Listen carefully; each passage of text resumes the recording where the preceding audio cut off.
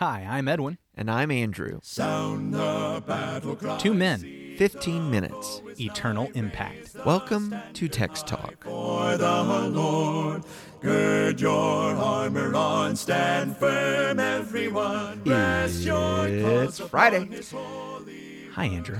Hello, Edwin. It is Friday. You're right. It's a good day. It is a good a day. good day. Here it is, October 22nd, the year of our Lord 2021. You're fixating on these dates. You realize that the person who's listening to this might actually be listening to it on December 3rd, right? Well, they might, and they might be listening to it in the middle of the night, not in the morning at all. They might even listen to it not on a Friday. That's crazy. But it feels so timely this way. Yeah, absolutely. And because it's Friday when this is hitting the airwaves, we want to invite you to be with us this Sunday. We're going to be worshiping God together, the Christians who meet on Livingston Avenue. We're going to be gathering together to sing and to pray and to hear God's word, to remember the death and resurrection of our Savior Jesus Christ, to sacrifice from our own means for His work.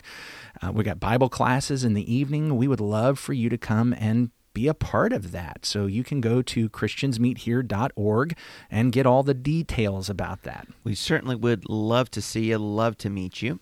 Today, we are finishing up our reading of Matthew 7. We've been reading through it this week, coming to the conclusion of the Sermon on the Mount, where Jesus has one more picture to paint for us here, and then a little bit of crowd reaction, I guess. Are you going to read that for us? Matthew chapter 7, verses 24 through 29, English Standard Version.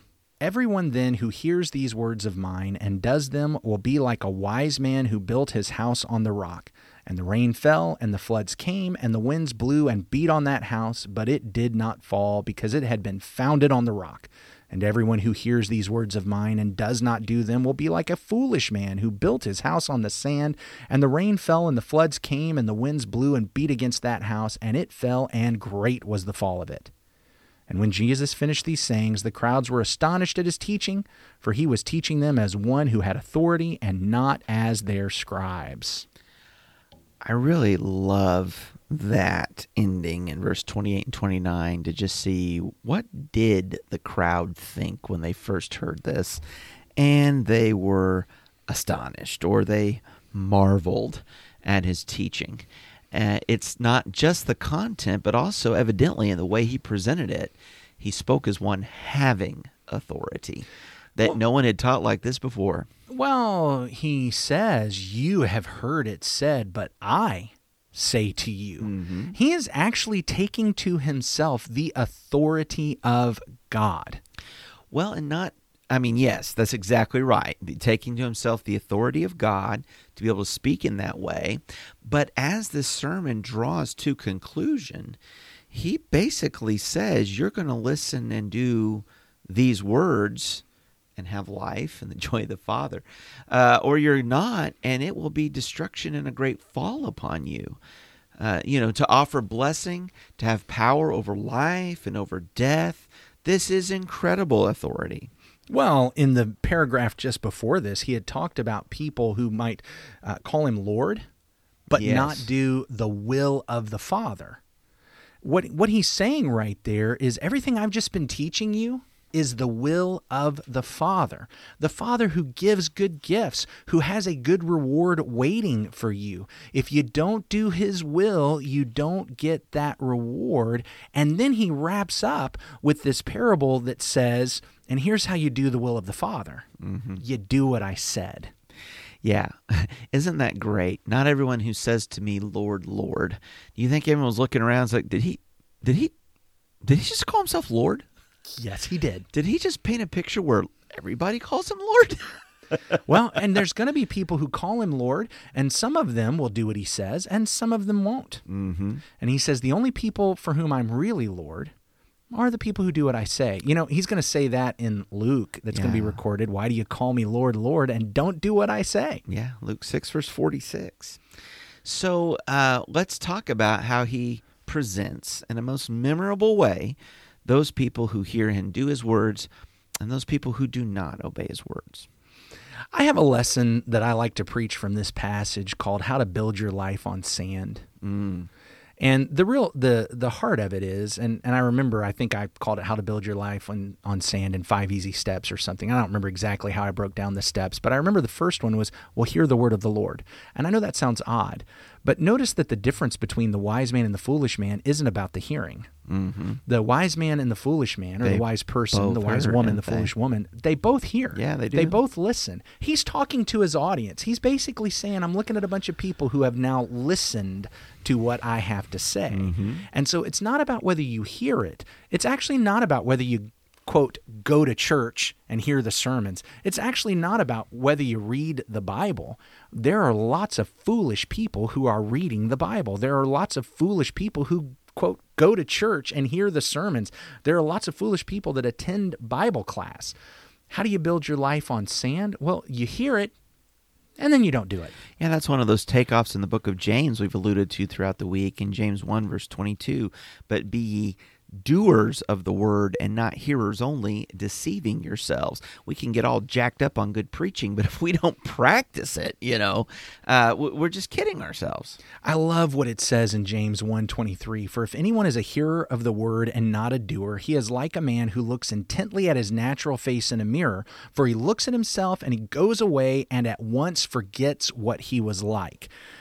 As I hear that word picture, I can see it being one of two things. Mm-hmm. One of them is, okay, he's just saying, look, it's like this very natural thing. You look in a mirror, but if you were to turn around and have to draw a portrait of yourself, I mean, you'd have to go back and look. I mean, that's when people are painting pictures, they have to have their model right there and they have to keep looking at it to get it just right. And so if you're painting a self-portrait, well, we realize that when you look away, you don't remember everything. Yeah. So maybe it's that, but I actually think it's something a little bit different. I think... One of my favorite Norman Rockwell paintings is his self-portrait. His self-portrait. It's brilliant. Yeah. He's trying to look over. Yeah, trying to look at the mirror. But I actually think that it's not this picture of, if you were having to paint a self-portrait, you'd have to keep looking back because it's just natural. You walk away from the mirror and you forget. I think he's actually saying something a little bit different. I think what he's pointing out is, could you imagine a person who just looked at the mirror, but then if they saw themselves, they didn't even know it was them? Like they didn't even recognize themselves. Yeah, I mean, I saw myself and I knew it was me, but now I'm seeing myself again and I forgot. I forgot that was me. Now that's really foolish, isn't it? I think that's what James is saying. He says if you look into the Word of God, if you hear the Word of God and you don't do it, you're like a person who looked in the mirror and now you can't even recognize yourself. Yeah. When we look in the Word, we're seeing a mirror. It's supposed to show us, here's who you are. But if we decide not to do it, we've forgotten what we're supposed to be. And he's saying that's pretty foolish, which goes back to Jesus' statement. If you hear what I say and do it, that's pretty wise. If you hear what I say and don't do it, that's pretty foolish. I notice also in this story that whether you were wise and built on the rock or whether you were foolish and did not, you still get the storm. Yes. You still get the wind and the waves. There's still the testing upon your foundation of what you did with this teaching of the Lord. And so also I think this is consistent with everything we've read. What the Lord is not teaching in his gospel of this kingdom is that you will get your best life now and it's all easy here and you escape all the trials and judgments. It occurs to me that even if your life is, fairly free of difficult circumstances, there's still going to come a great storm, and that's ultimately God's judgment.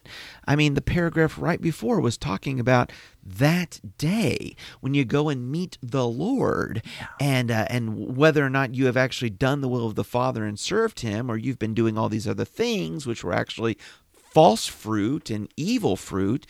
There's a great storm coming, and it's the judgment day.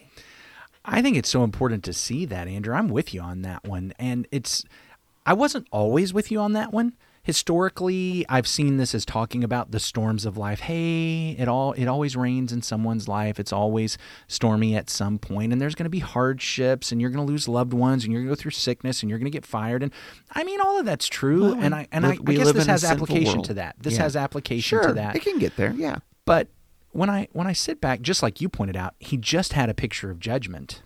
And now he starts reminding me about rain falling and floods rising and wind blowing and beating against houses. How can I read this and not think about there was a time when that very literally happened? Oh, you're going old school now. You're going Genesis and Noah? Is that where you're going? Yeah? Absolutely. This is a picture of judgment. Now, Jesus is not saying that one day the world's going to flood again, because God, of course, promised that wasn't going to happen. Correct. But he is using a picture of judgment to say, look, guys, look, this is not just about how you're going to get along in this life. This is about the fact that judgment is coming. And I'm going to either say, enter in, good and faithful servant, enjoy the rest of your Lord, or I'm going to say, depart from me, you workers of iniquity. I didn't know you. And here's the difference. When that judgment hits, if you built your house on the rock, you'll survive. You'll thrive. You'll go through the judgment. If you didn't, if you built your house on the sand, you will not. Your house will fall, and great will be its fall. So in hearing his word and then doing it, this is how we're building on a foundation. And I think that goes back to much earlier in the chapter about whether or not you've taken a mote out of your eye or you're going to continue on, whether you're going to ask and seek and knock, which gate you're going to enter in, which path you're going to pursue. These teachers, whether you're going to be discerning of the fruit or not. Let's take it back even further than that. Yeah. Because what I see is a neat little package. He gives the introduction, which is the Beatitudes and the similitudes, however we decided we were supposed to pronounce that word. But then That's he the gives salt and the light. The salt and the light. Yeah. You are similar to salt and light. Then we get to, do not think that I have come to abolish the law and the prophets. I haven't come to abolish them, but to fulfill them. Therefore, whoever relaxes one of the least of these commandments and teaches others to do the same will be called least in the kingdom of heaven. But whoever does them and teaches them will be called great in the kingdom of heaven. For I tell you, unless your righteousness exceeds that of the scribes and Pharisees, you will never enter the kingdom of heaven. You know, the scribes and the Pharisees, blind teachers, and if you follow them, you're going to be blind, and you're going to wind up into the ditch. And so I'm telling you, if anybody relaxes what I'm about to say to you, they're going to be least in the kingdom. Oh, but by the way, when I say least in the kingdom, I don't mean they're just in the kingdom. They're just, in by the hair of their chinny chin, by the skin of their teeth. No. When I say least in the kingdom, I actually mean people who are not inside the gates. I actually mean people who aren't actually in the kingdom. They missed out. And now I'm going to tell you all these things. I'm going to talk about your anger and your lust and your adultery and your covenant keeping and your oath taking. And I'm going to talk to you about your righteousness and your hypocrisy. And I'm going to talk to you about anxiety, and I'm going to talk to you about prayer. But then what I'm going to say is, you know what? This is a narrow way. This is a narrow way. And I know there are blind teachers who are taking you on a different path. And so you need to be careful of false prophets. Because I loved the way you said it the other day when you talked about the people who change the direction sign or the destination sign. Oh, this way to life.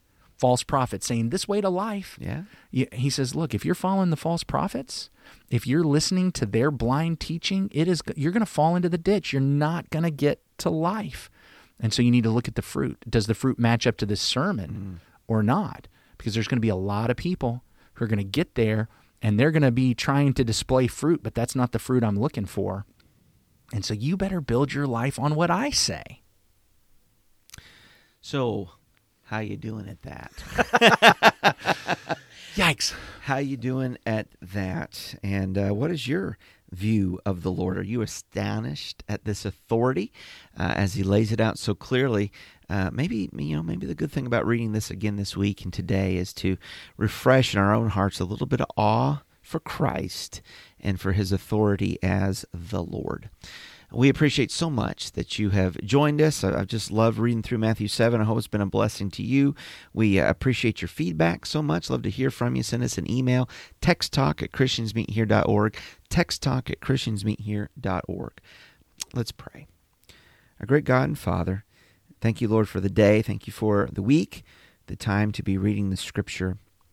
Thank you, Father, for creating us in the way that you have, giving us, Father, the dignity of creatures made in your image to be your image bearers in this world and in this life. Along with that, Father, giving us a will that we might choose to hear and do your word, or choose to ignore it, and then respecting that choice. Father, we pray that we might be humble before you this day, to hear and to do the word of Christ, to build our house truly upon a rock, knowing, Lord, that the day of testing comes, the day of judgment comes, and on that day we want to be brought in to know your great kingdom.